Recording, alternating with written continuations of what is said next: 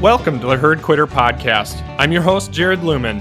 On this show, we talk to farmers and ranchers who aren't afraid to think for themselves and do things a little bit differently. We hope these guests will challenge you to look at your farms and ranches in a new way and result in a more profitable and enjoyable business for you and your family.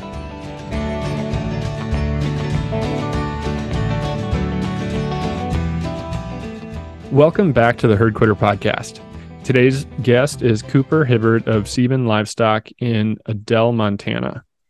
I stole this line from their website, but I think it gives a good kind of description of their operation and highlights a lot of the things that I'm looking forward to talking with him about today. But Sieben Livestock is a many-generation family business dedicated to sustaining land, water, livestock, wildlife, and people, which is, kind of all of the things that they have that they're engaged with and whatnot. And I think that's just a really cool way to describe it. But I'm really grateful, Cooper. Thanks so much for taking some time out of your busy day and busy season to join me, and welcome to the Herd Quitter Podcast. Glad to be here, Jared. Thank you. Yeah. So right off the bat, that kind of description I found there, it talks about it being a family business. And so I'm curious if you're willing to share a little bit of the family history and how your family arrived where you are, and maybe some of the progression of how the ranch came to be what it is today. Yeah. So Sieben Livestock Company was founded by my great-great-grandfather, Henry Sieben, who his family immigrated from Germany when he was 2. And his mother died in voyage, either crossing the Atlantic or shortly thereafter. And he was one of about 6 kids, and they settled in Dutch Bottom, Illinois. And his father couldn't really raise them.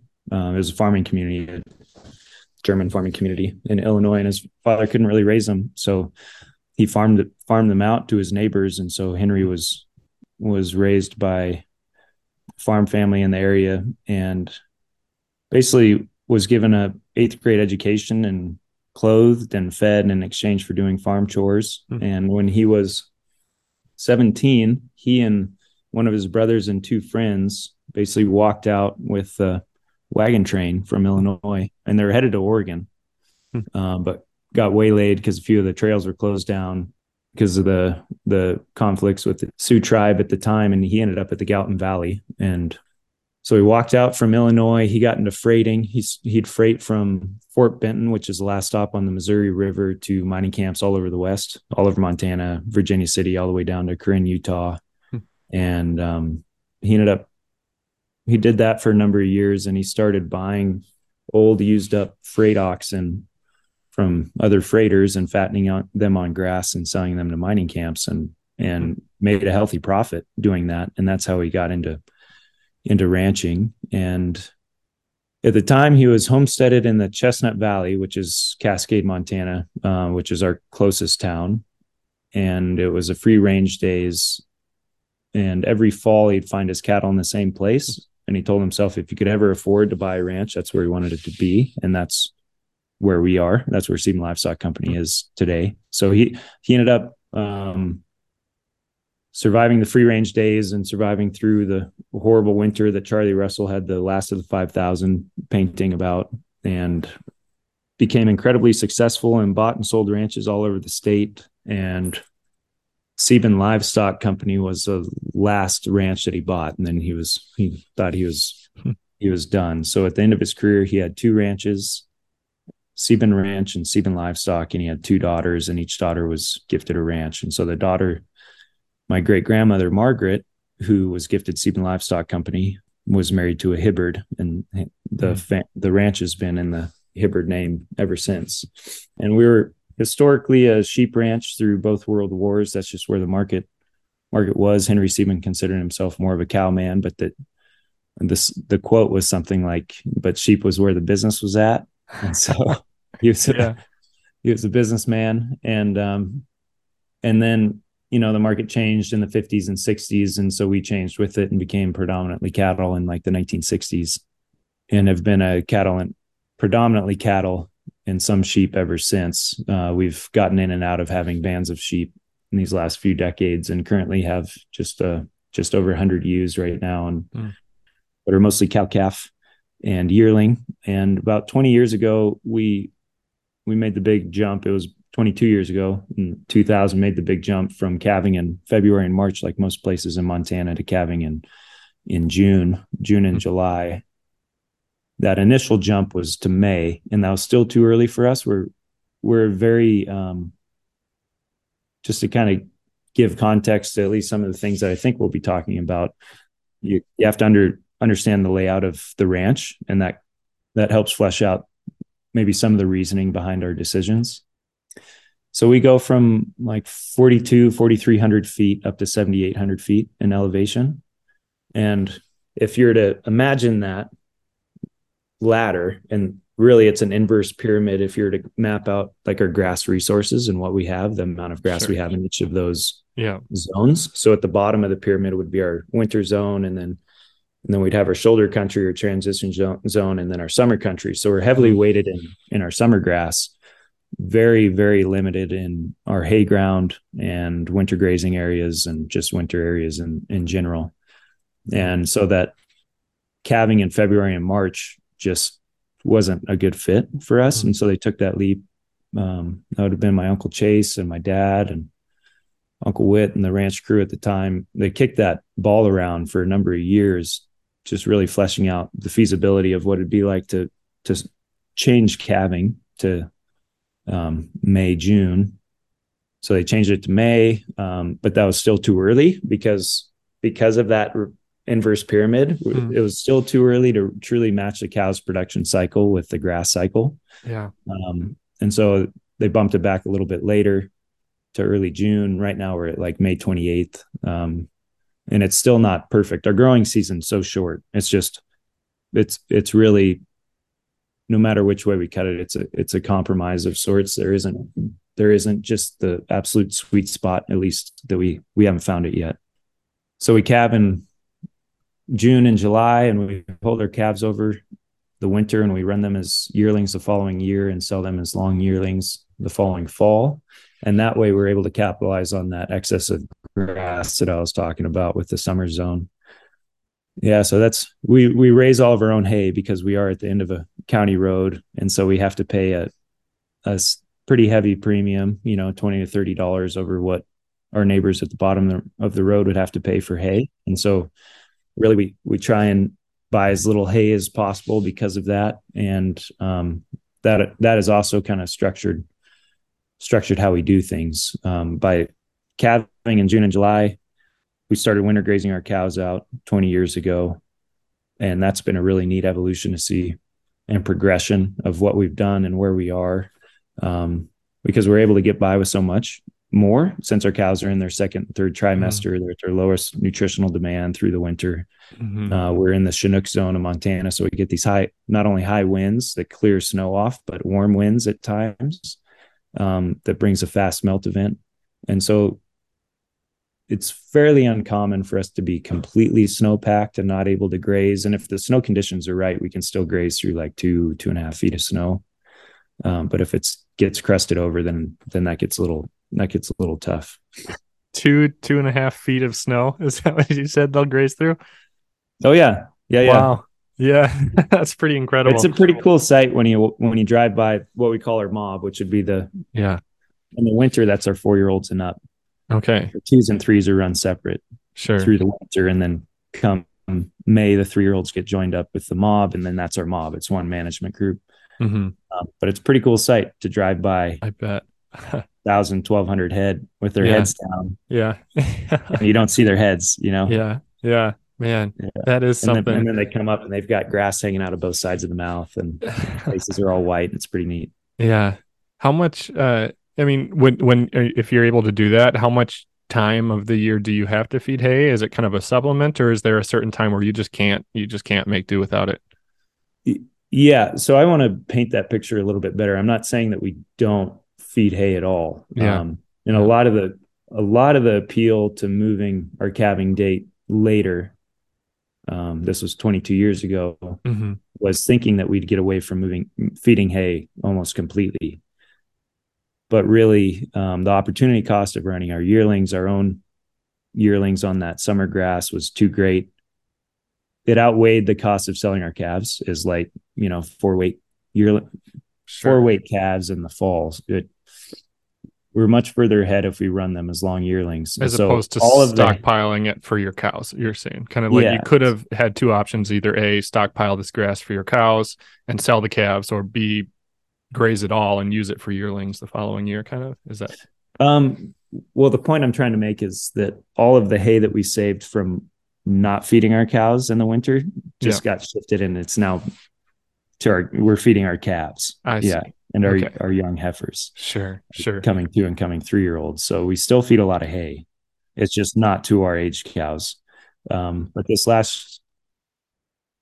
I'd argue it's a more efficient use of hay, because not only are we still growing out a fetus, but we're raising a calf for a competitive cost to gain, so it's a better, more efficient use of hay, I argue.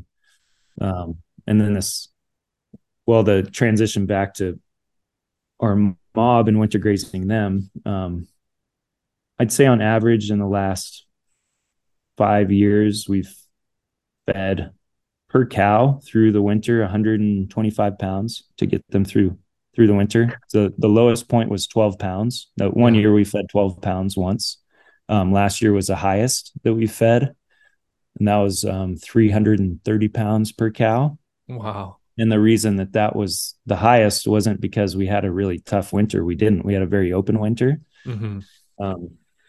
But we had a lot of temperature swings. Like every week, a new front would come in. And what we found is feeding on the front end of storms, a day before the storm gets there, making sure those cows have full belly, and just feeding on the front end of storms, half ration even, just really, really buffers that. And I'm sure most or all your listeners probably know this already, but this was a hard lesson for me to learn, because once you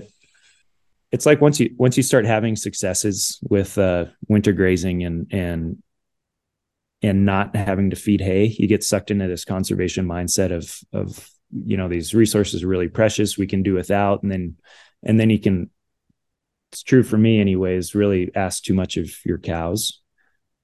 And so I would always wait to see how bad the storm was. And it's like, it's pretty bad, we should probably feed our cows. Well, that's certainly way too late. We've already lost body condition. We've burnt through fat reserves. It took us a very long time to build up, and that we put a lot of hard work into maintaining. And really that's the name of the game, is just building and maintaining body condition in this model that we're in, which is basically mostly reliant on Mother Nature. We aren't propping our program up with feedstuffs.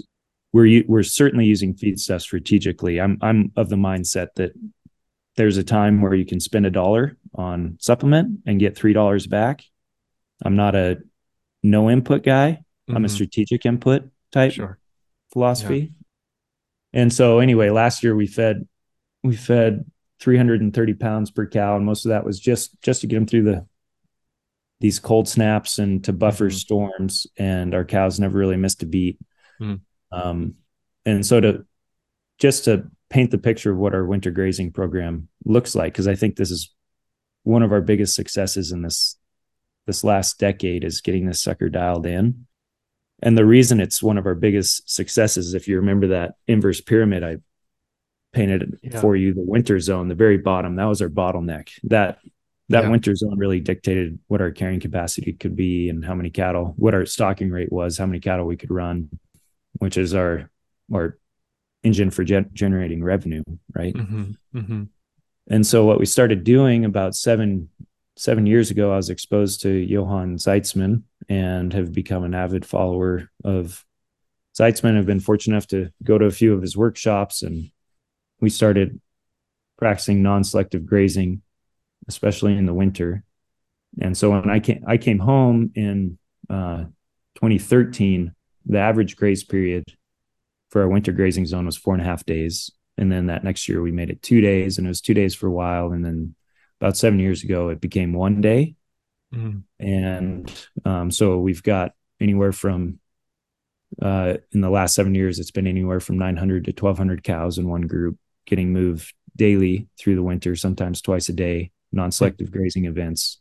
Yeah. And the real key to that for us is they're seeing fresh feed every single day.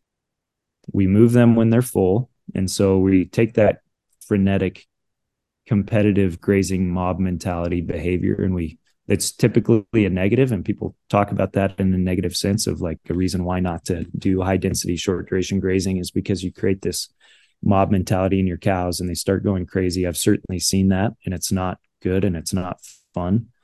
But what we've learned is if we move them when they're full, when they're ruminating, and they themselves otherwise wouldn't be choosing to graze, we kickstart that competitive instinct and we basically start force feeding them. They want to get to that piece of grass before the other cow does. And so they start grazing when they otherwise wouldn't. And so they eat more in a day in, day out than they otherwise would. And so we're able to, by doing that, we're grazing from our winter grazing seasons typically like December 15th until May 15th. And from December 15th to May 15th, the last 2 years, once we really figured out that little nugget of wisdom right there, how big of an effect that can make. Last 2 winters, we've increased body condition by 3/4 throughout the whole winter, which in that time period is about 2/3 of a pound per head per day average daily gain without supplement. No supplement. Yeah. We did feed them hay to get them through storms. Yeah. But it wasn't supplement. We weren't. It was no different than it was before. The change came purely from that management decision there. Yeah. Yes. Yeah. Yeah. Wow. And also by non-selective grazing, we're laying down, whatever plant that isn't. Or are you familiar with non-selective grazing philosophy? Yep. Okay. Yeah. So whatever plants aren't being grazed are being trampled down. And when we're running at that high of a density, it's not only knocked down, it's actually more often than not pressed into the soil. And so the soil decomposition process gets kickstarted. And what kind of a density are you able to reach there in that environment? So we'd be running, this last winter was 1,200 to 1,300 head, depending on which part of the season. And our grazes were as small as 6 acres for a day and as high as 22, I want to say, or 25. And so that's kind of snow conditions dependent, forage density. I want to also say that this is all on native range. So we have a lot of rest fescue and Idaho fescue and green needlegrass that maintain their green and their protein throughout the winter. So that's definitely helps us accomplish that whole tidbit that I gave you, that we gain 3/4 of body condition over the winter without supplement, is because we're dealing with, there's green grass under there. Yeah. So if they're, roughly 1,200 pound cows, that's 60 to 240,000 pounds of stock density. That's pretty darn good for that environment, because that's a lot of times that 240,000 pounds is what we get here in Minnesota with a lot more probably dense forage stands. We can reach higher, but that's pretty impressive. Cool.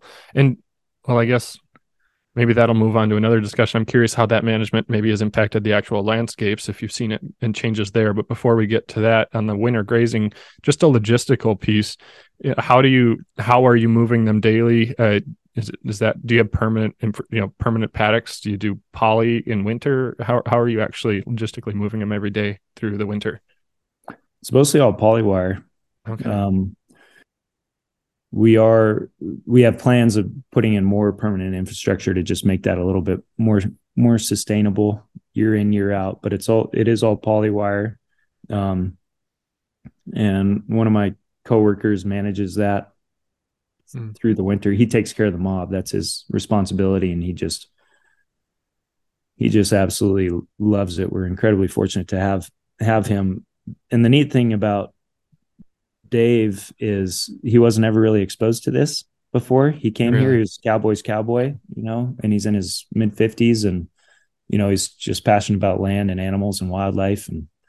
And he's out there every day with his poly, with his cows, moving them.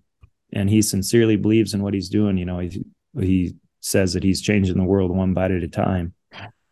And Yeah. on that note, what we have seen in the last 7 years since we started grazing non-selectively, it's been the driest years in the history of the ranch. Mhm. And we've increased our forage harvest and production rate just through our grazing management by, on average, through the whole winter zone, 200% in 7 years. So we basically got handed two more Yeah. winter zones. So we have 3 times as many acres, basically. Wow. Just from changing how we thought about it and how we approached and our willingness to be honest with what we're seeing and to fess up to our mistakes and be observant and put in the hard work, Mm-hmm. and be disciplined about showing up every day, Yeah.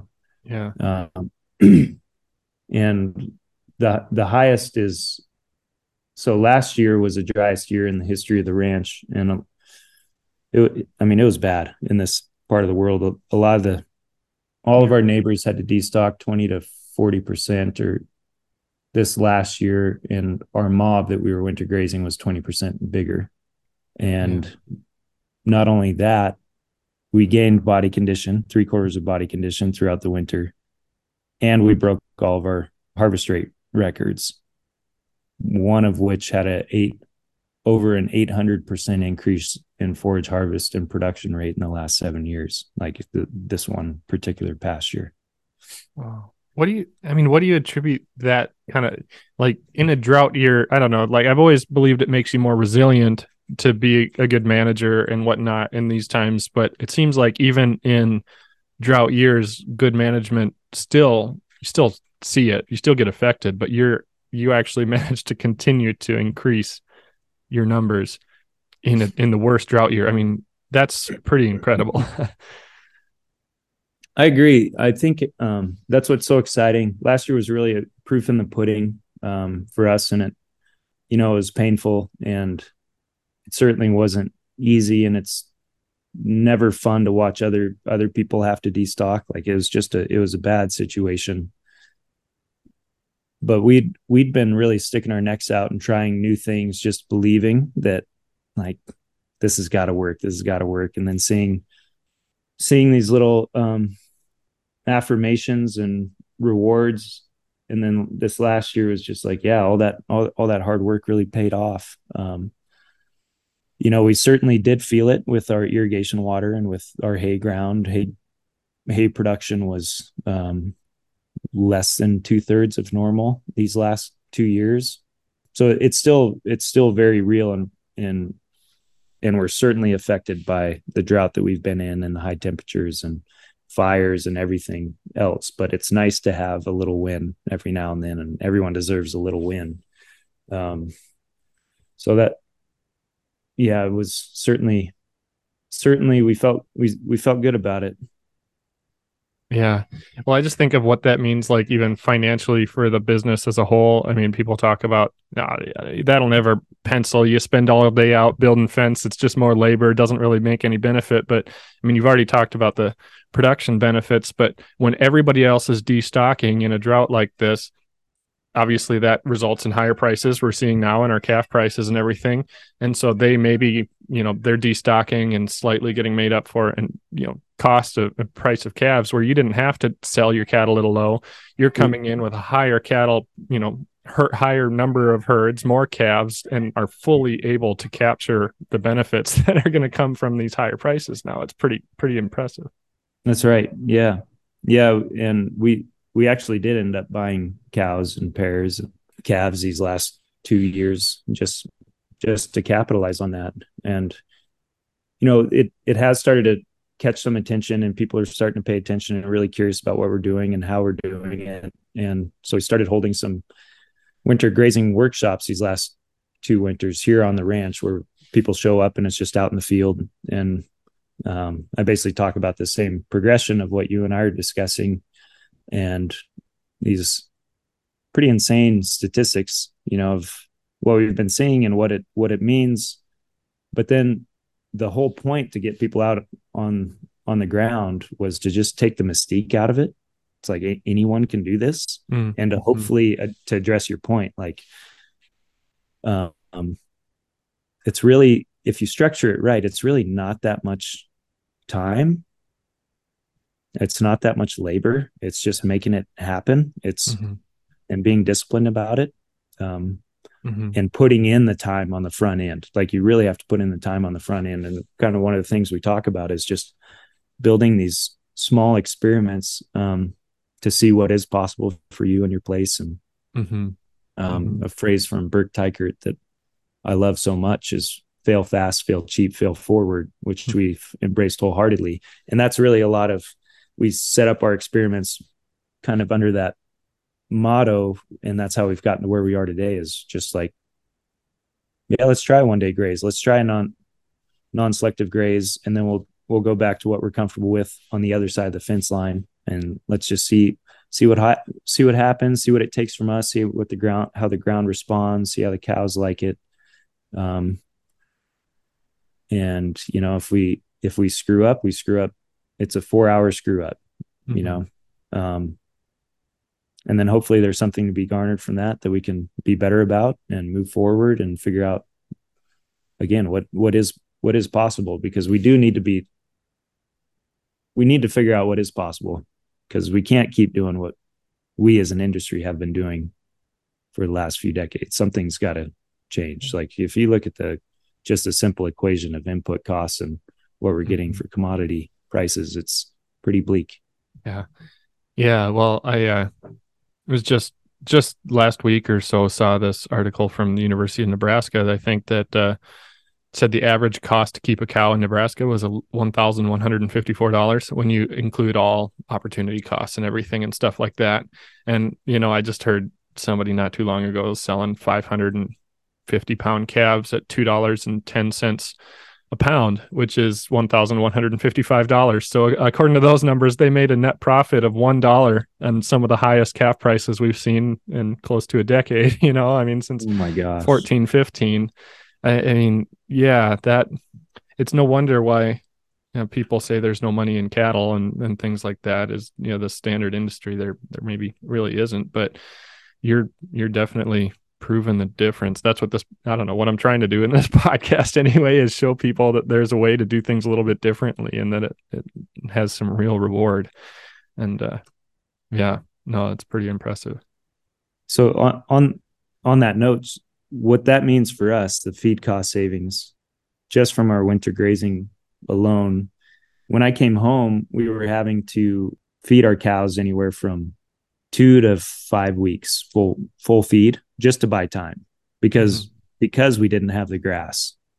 Now we're resting like 45 days worth of grass, and the cost savings in hay from when we were having to feed to what we're doing now is like 85 grand or something. The last time I crunched those numbers, and what we gained through just changing our grazing management to 200% increase. That's like being handed 4,500 acres of prime winter grazing ground. It's to your point, it's like, it's very real. It's hard.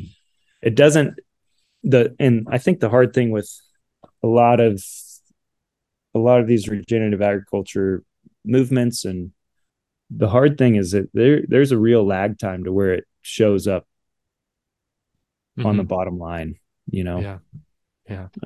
Those are real savings for us, but it doesn't really show up on the bottom line. We're still just trying to figure out this model. Breed back calving in June and July is wonderful. Breeding in September and October in our environment is incredibly tough. So breed back's been a really, really big problem. And there's all these other deals we got to deal with that make it hard to stay in business, Yeah. And I think there's the real lag time. But the thing that is so encouraging is that kind of what we're doing with our grazing management and what we're doing with our genetics, and is just putting in the cornerstones and building the foundation for this, what will hopefully be a more resilient economic engine that just kind of is able to move forward into the future. And hopefully, so I'm part of the 5th generation. And my whole goal is that we have something viable and robust and thriving and exciting and magnetic to for the sixth generation if they so choose. Yeah. But that's hard. The whole financially viable portion of it is very, very difficult. No, I believe it. And I guess two questions kind of off of some things you just mentioned that popped in my head, maybe a little more specific or in the weeds anyway, but is so you talked about this 200% increase or this extra 4,500 acres. Do you think, I'm sure there's some of both, but do you have any idea kind of how much of that would have been accumulated by just, I mean, they talk about a lot of this Western rangeland, these open spaces, more continuous graze models where a lot of it just is never even grazed because it's too far from water. It's just utilizing what's already there. How much of it comes from utilizing what's already there through your management, and how much of it has come from an actual increase in productivity of the grassland? Does that question make sense? It does, yeah. So the 4,500 acres is strictly from an increased productivity in our grass. Okay. Grass and forage. Yeah. It's not from acres that were not accessible beforehand. Okay. None of that. And it's just from the increased forage productivity. Basically we're handed 4,500 acres just by changing how we thought about grazing. Yeah. And how we approach grazing. Oh, that's pretty cool. I would say grazing and genetic selection go once you kind of get to that technicality, they go hand in hand without it. Well, that's a good lead in, because that was going to be my next kind of my second question is, what changes have you made in your genetics? I guess you mentioned it a couple times now. I'd be curious to hear what you've done with that. So it became 7 years ago, once I was exposed to Johann Zeitzman and we started doing non-selective grazing, became very clear once we had some non-selective grazing wins that our grazing management had outpaced our genetics, and we needed to really, really dial in our focus on genetics. We needed a different type of cow in order to graze the way that we knew that we needed to graze. And I think Zeitzman sums it up the best, where cows has a dual purpose role. One is to efficiently convert grass into beef, and two is to improve the land that she's grazing on while doing that. And if you're really going to improve the land that you're grazing on, at least is in a rapid manner, then it takes a different type of cow. And so what we've done is heavily influenced by Zeitzman, but we'd been breeding to black composite bulls for a long time now. We've been sourcing our bulls from a producer that my uncle developed a relationship with, and they're true composites. So a true composite would be 5 or more breeds under one hide. This is to my understanding, to the science done out of Meat Animal Research Center in the 80s. And the benefits to composites is, so if you're to have like an F1 cross, a black baldy calf, that calf has a 100% heterosis effect. It's hybrid vigor. But the successive generation, so that calf becomes a cow, has a calf, its heterosis effect is 50%, and it keeps getting diluted by half throughout each generation. So a true composite is 5 or more breeds under the same hide, and it has a 83 to 88% heterosis effect. And that heterosis effect, once it's a true composite, does not get diluted from one generation to the next. And so we were all in on composites, and the benefit of the heterosis effect. There's a study by a economist outside of Kansas State, I believe, who equated a 100% heterosis of a cow with 100% heterosis effect of contributing $200 more in intangible income to your bottom line every year. Wow. So that's like the other snowball effect. We're building our grass and we're trying to build our genetics to create this tandem efficiency, right? And so we've been sourcing these composite bulls, but still I want to start to create our own composite because there's just a few weaknesses we needed to address for our environment, and for how our environment means our management as well. And so I sourced an Aubrac bull, which is a breed from South Central France, high altitude, cold climate.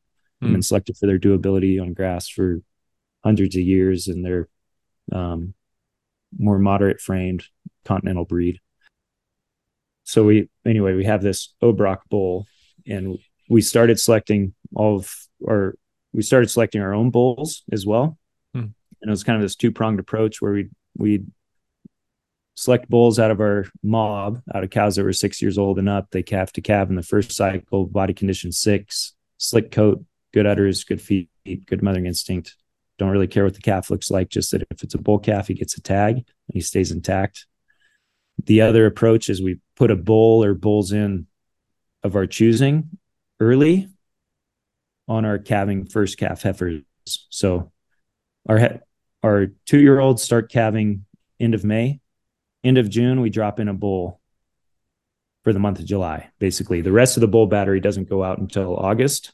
So the bull goes in June 25th, gets pulled July 25th. And then the rest of the bulls don't go in until August. So what happens in that scenario are our heifers, since we're a commercial operation, we don't have intercalving period documents or anything like that. This is the best way that we can track fertility. So our heifers that breed to that bull are like the most fertile, most elite heifers of that peer group. They're the ones who bred first as yearlings. They calved and recycled and reconceived in a very impressive amount of time. And then they calve the following April to that bull of our choosing. So that's how we started to build our own composite. Was we brought in that Obrock bull, we put him in early on our calving first calf heifers, had a bunch of half bloods the following April, and we've taken those half bloods and put them back in early on our calving first calf heifers. And so now we're starting to stack composite on top of composite. So we're kind of in phase 1 was introducing another breed. Phase 2 is stacking composite on top of composite. And we're very happy with the bulls that we've been raising from both of those programs. And I'd say 2/3 or more of our bull battery is now home raised. And again, last year, kind of proof in the pudding, our 4-year-olds in our mob through the winter grazing portion of the year, usually the 4-year-olds are in the poorest shape. They're in the poorest body condition because they're lowest on the totem pole. They're new to that program. They get out competed by everyone else. Our 4-year-olds this last year, as a peer group, were in the best condition in the entire mob. Wow. The only difference was our genetics. And so we're selecting by selecting for that fertility on one end and also selecting for the functionality on the other, which would be that first prong where we select bull calves out of our mob. We're getting early sexual maturity, which is high propensity for doability on grass, which is body condition, which is also fertility, calf health, all of that, as well as functionality in our environment with respect to our management. And it's been really encouraging and exciting to see the amount of progress that we've made on the genetic front. And I think we're even going to be able to graze more intensively here soon in a couple more years once the majority of the mob is of this genetic makeup. So how are you quantifying, I guess, or seeing, you said you see a better fleshing or better flesh, better body condition score in these animals. You're selecting for more fertile animals. I guess, are there any other metrics, or how are you quantifying the improvements that you're seeing by the genetic selections you've been making? So that comment was strictly subjective, just body condition scoring. Yeah. So a few other items. Throwing bulls in early on our calving first calf heifers. First year that we did that, it was 4% of our 2-year-olds took early. Okay. The next year it was 12%. The next year it was 24%. Now we're at 36%. Wow. And so that snowball effect, that fertility snowball effect, and it's been at 36% for the last 2 years. And we'll be preg testing here in the next couple of weeks. We'll see where we're at. And so that snowball effect has already started on the fertility. That to me is, there's a lot of variables thrown into that stew, right? But it's a pretty obvious trend Mm-hmm. that those girls are getting more fertile. At least a portion of them are. Yeah.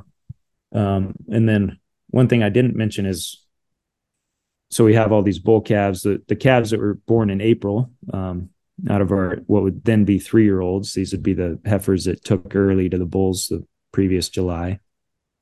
All those bull calves are left intact.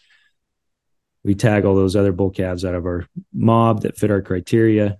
Then they all just get rolled in with our steer calves in the winter and just run as our steers would. They aren't grown out on anything special. It's just because that's a part of our model here is yearling average daily gain and yearling doability over the winter. And then once they're 11, 12, or 13 months old, we'll get them in and do the hip height measurement with respect to individual weight and basically get pounds per vertical inch, like the higher meat to bone ratio, which has a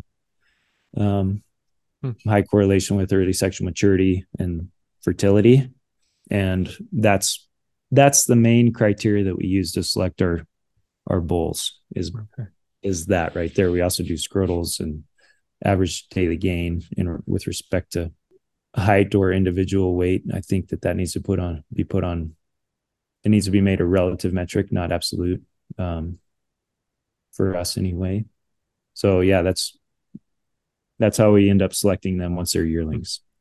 That's interesting. I'm always intrigued. I was having this conversation with somebody not too long ago and stuff. You're just very intentional for kind of a commercial producer, not selling genetics. You're very intentional about your genetic selection. Some people are, and a lot of people aren't. And it's just interesting to hear. I guess I'd be curious as to what made you feel as if that was something that was well worth the time invested into all of because there's a lot of work that goes into genetics when you start select all these things that you're talking about. And that's time that you got to spend to take measurements and all the extra hassles that go into this. Why has genetic selection been so important? I mean, really, it addresses so much of what we're up against now that the feed wagon's taken away, now that the crutch is taken away from underneath us, and we're really trying to match our ranch to rely more on Mother Nature. And so genetics are super important for us because having the proper genetics allows us to graze in this way that we now know that we can and need to graze, not only for the benefit of the land, but also so that we can stay in business.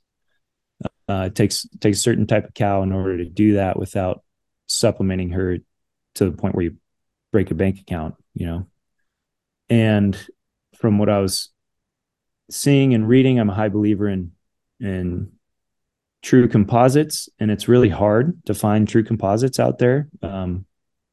There's a few breeders. We've been sourcing ours from Rudakovich in Iowa, and they've been wonderful to deal with. And that's one of the few true composite breeders out there. But I still wanted to see a few changes. And so I wanted to make our own composite to really capture that heterosis effect and longevity and doability and, higher disease resistance and everything that really we were up against because we're running in a pretty hard climate here. And so it's just kind of one of those deals where we needed to make it work on our own. But I also think that it's not as much work as what I've made it sound like. Mm-hmm. I think we've done a pretty good job of streamlining it for a commercial operation. Really the extra work and that we put in is we spend one day a year tagging bull calves in the mob, which would be 2 or 3 of us riding through them on horseback and going around and roping calves in that first cycle. And then dropping a bull in early in July and pulling the bull is probably the biggest pain. Yeah. And then it's one day in the fall after weaning, taking individual weights on those bull calves, and one day in like late April, early May. That's pretty involved, where we're taking hip heights and individual weights and scrotals and rating their disposition and all that stuff. And that's it. It's just that. Yeah. We aren't doing EPDs. We aren't doing any of that stuff. So there's very little very little beyond that. And and we never set out with intention to create a bull enterprise or be selling bulls, but people have been seeing our cows and they've been seeing what we're doing and they've seen our bulls, and all of a sudden there's some interest for some Sebin genetics. So it's started another small enterprise, which was never the intention, and certainly doesn't take any of our.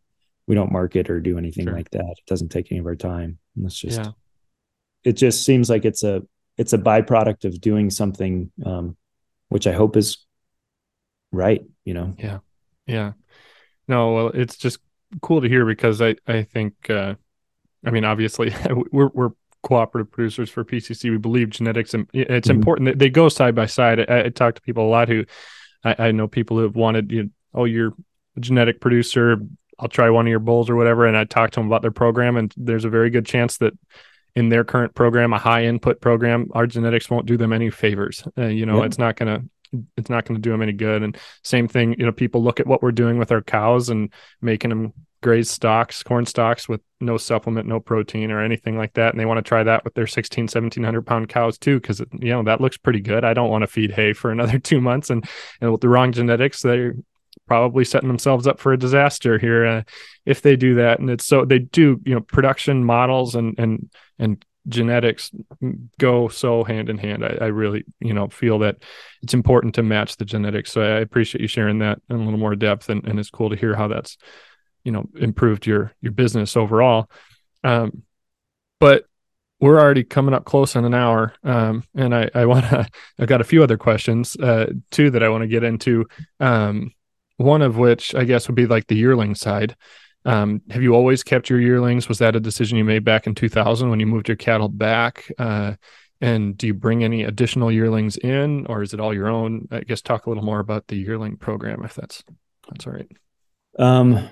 We started keeping our yearling steers, I think probably in that same time frame when we changed our calving date. And most years we also bring in outside yearlings because of the excess summer grass that we were talking about earlier. Sure.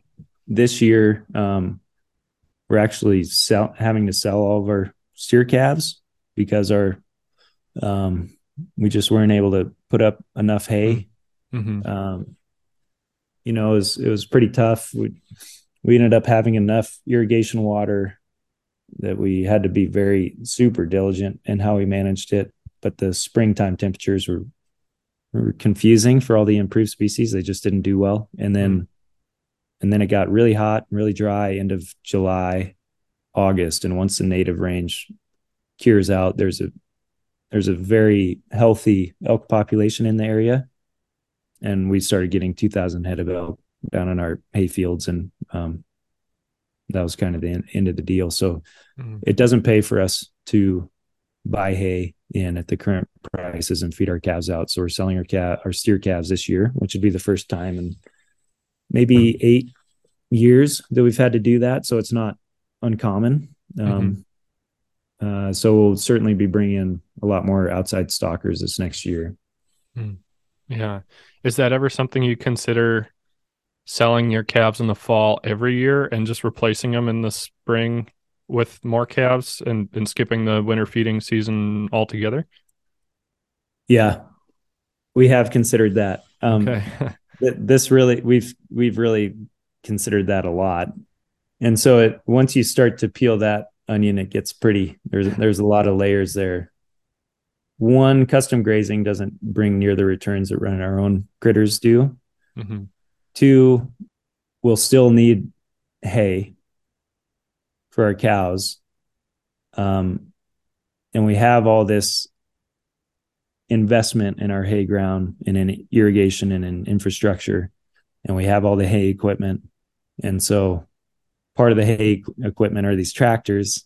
And so in order to spread the overhead costs on these tractors, it makes sense for us to be feeding these calves out. Like that number is wrapped up into the cost of gain. Sure.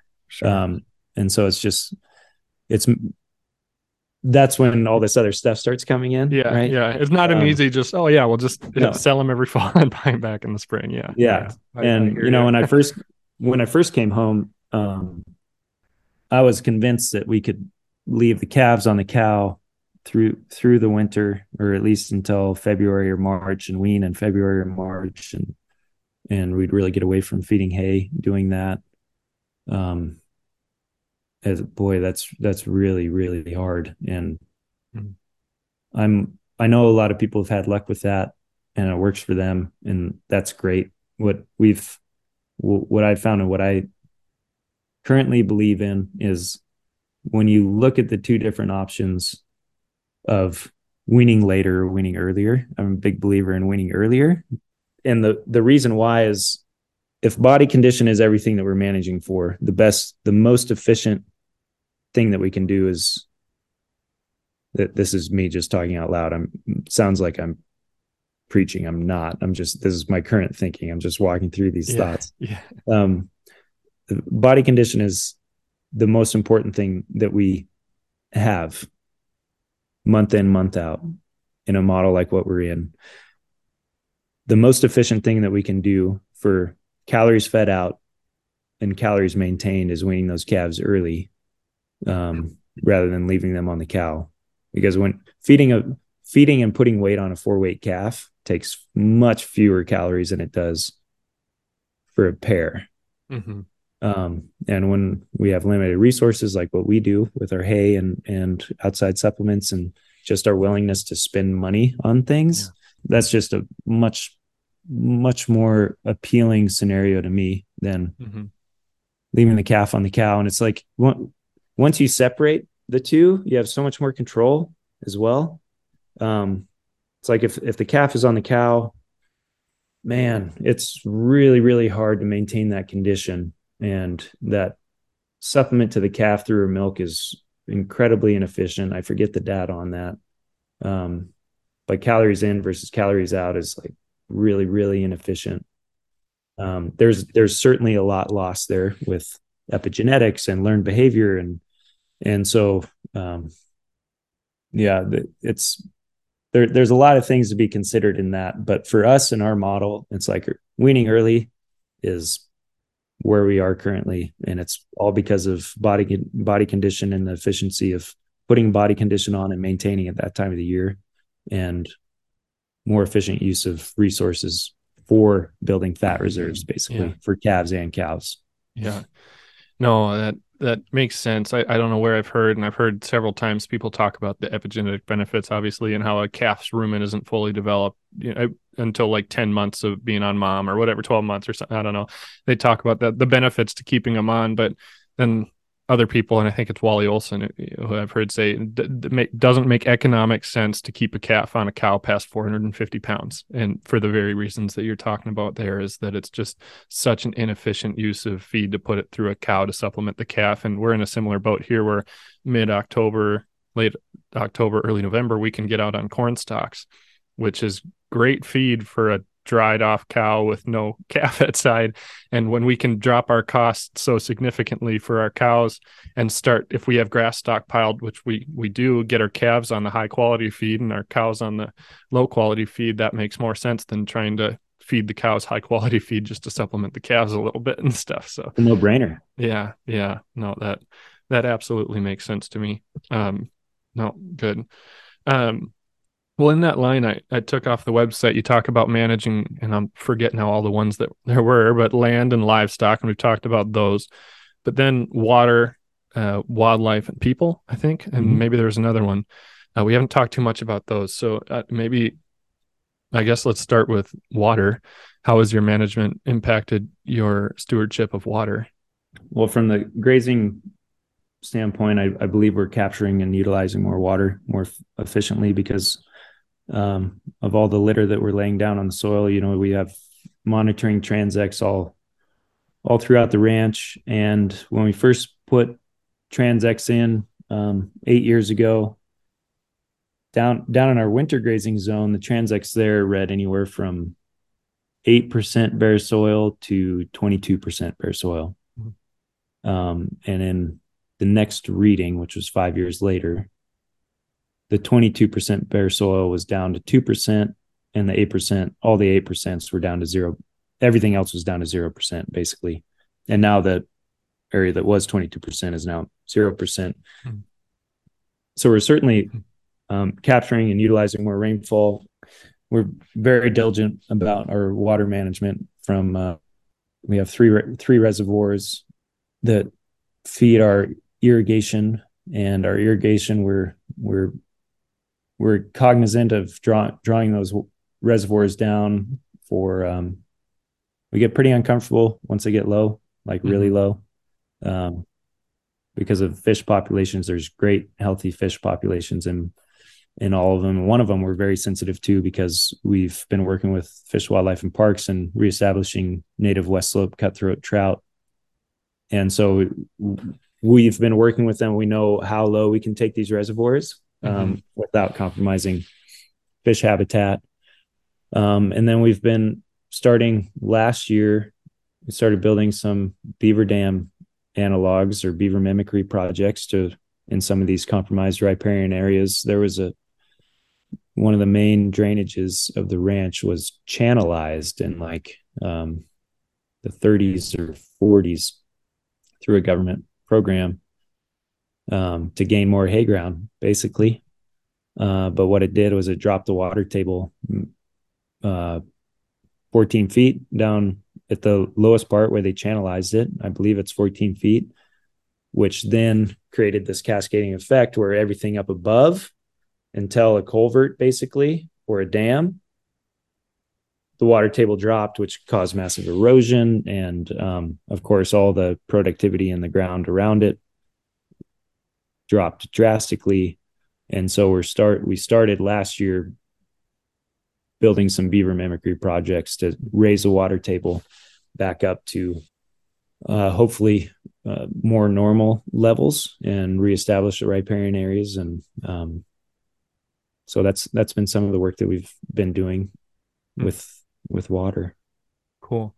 Yeah. And do you have, I think I saw on the website, you have like some hunting and stuff. Do you have any sort of fishing enterprises? I mean, is that something that you're reestablishing these species of fish? Do you monetize that in any way, or is it purely for the environmental benefits and that you're doing it?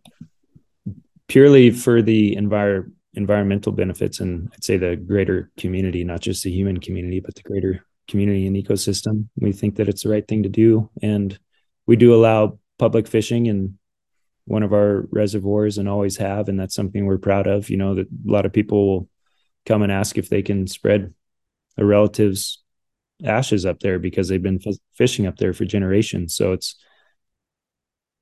and we do the same with hunting. You know, it's a 5-week general season hunting season, and 2 of those weeks is open to the public, which we have limited number of slots so that everyone gets their own area of the ranch, and it's quality hunt. And we really try and maximize our harvest rate for managing the elk population.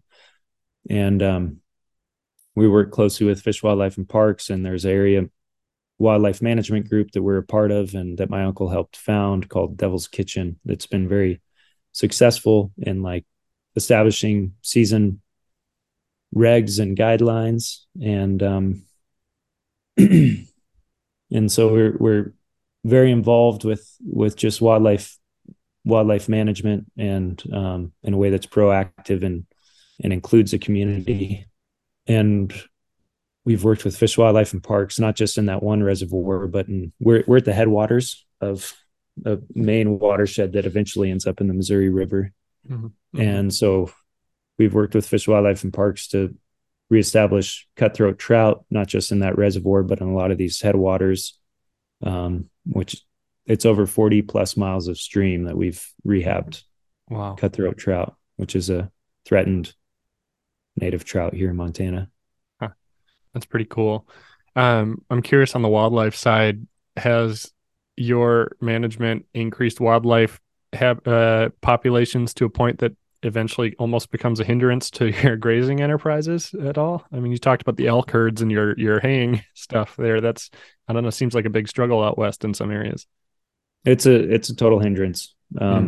Yeah. I mean, the elk cost us a lot. I mean, I calculated they ate 300 to 500 ton Wow. this last August, and for us to get hay delivered, cheapest would be $300. Wow. Yeah. So No, you can do that. $90,000 expense. Yep.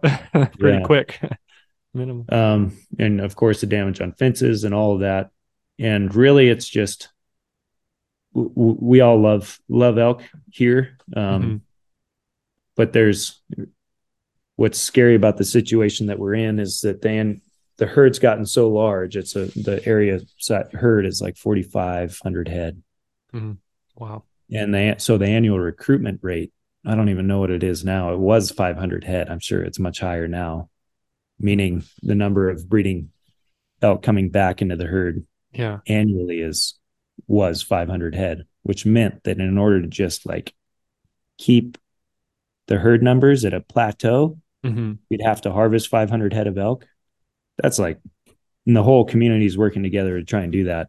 And we have a 6-month hunting season basically, with an extended season to just try and make that happen. It's almost impossible. Really? So that's what's really hard. That Wow. because once the elk population gets to a certain, and there's a lot of other frustrations, like the elk will beat us to our grazes first many times, especially during, they're trying to breed the same time our cows are, and so they can go wherever they want. It used to be a big no to take our cows down to the hayfield during breeding season, but we're having to do that now to just beat the elk. Yeah. So we're supplementing our cows instead of supplementing them, Mhm. and yeah, keeping polywire up during the rut it's impossible. And so Yeah. we're trying to get more permanent infrastructure in certain places, and Yeah. it's tough. Hmm.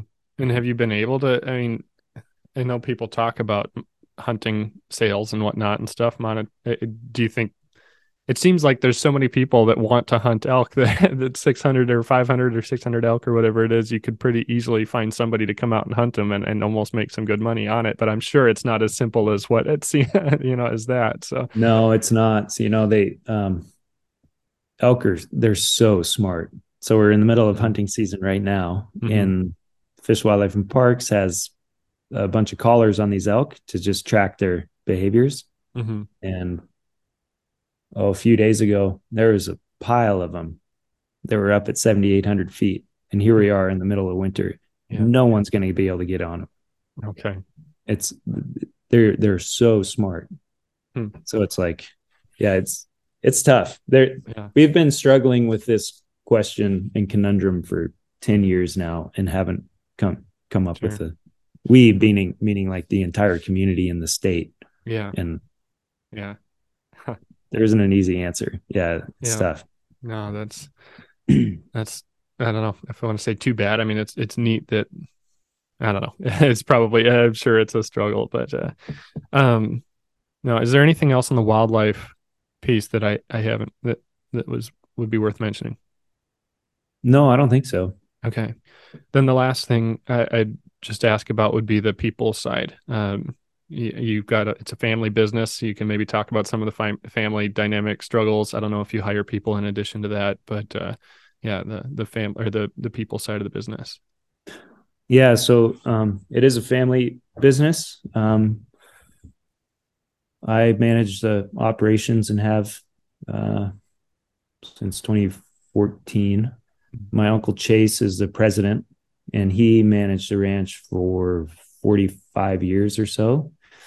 And then, so of Uncle Chase's generation, there's three brothers. It's my Uncle Chase, my dad, and my Uncle Whit.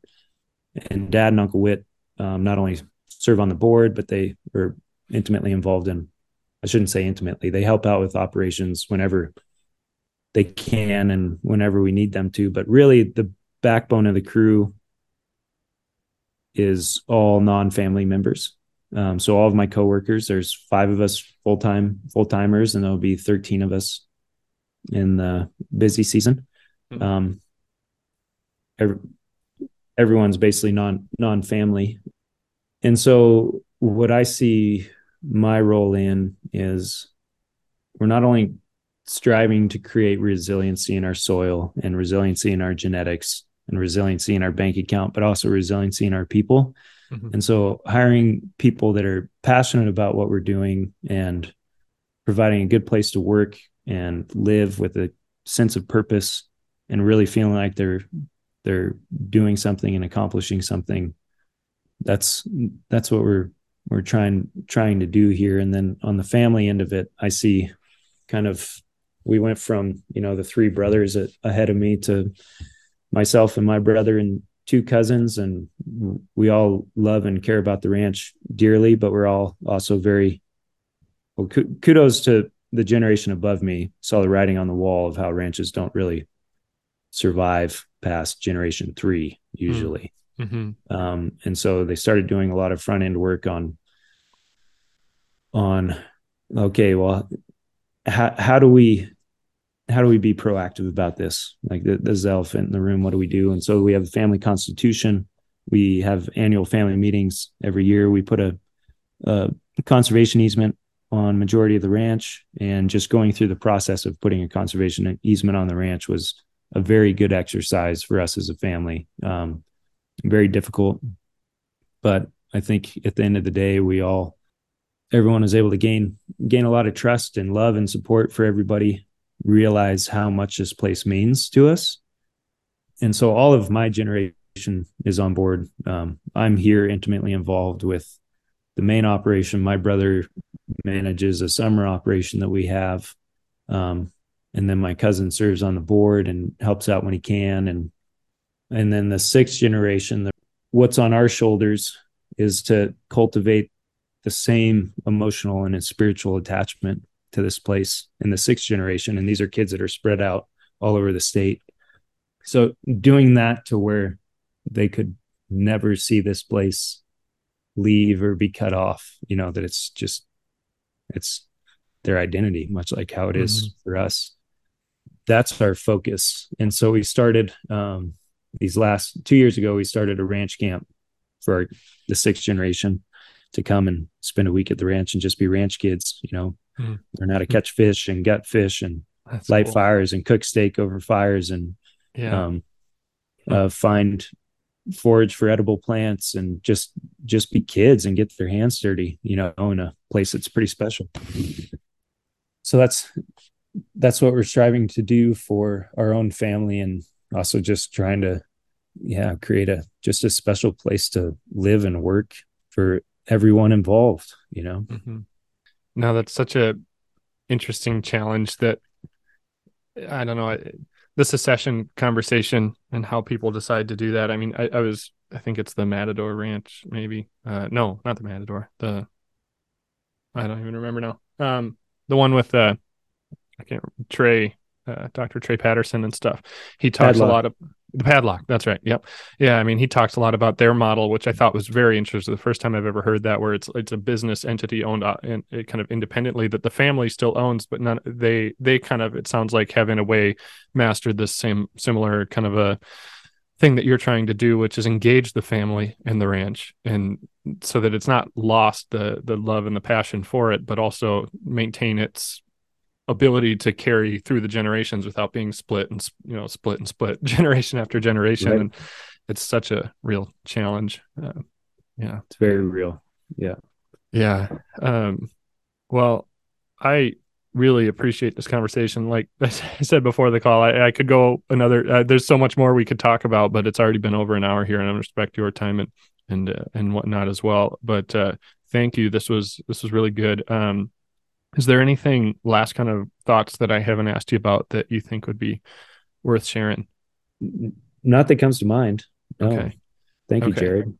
Yeah. Well, then 2 questions I like to ask everybody here, the kind of wrap up would be, one is, what resources, and that can be anything from a conference, book, podcast, anything that have been important to you or that you would recommend people check out if they, I guess in general, it doesn't have to be specific to agriculture or pursuing a career in ranching, but just, resources.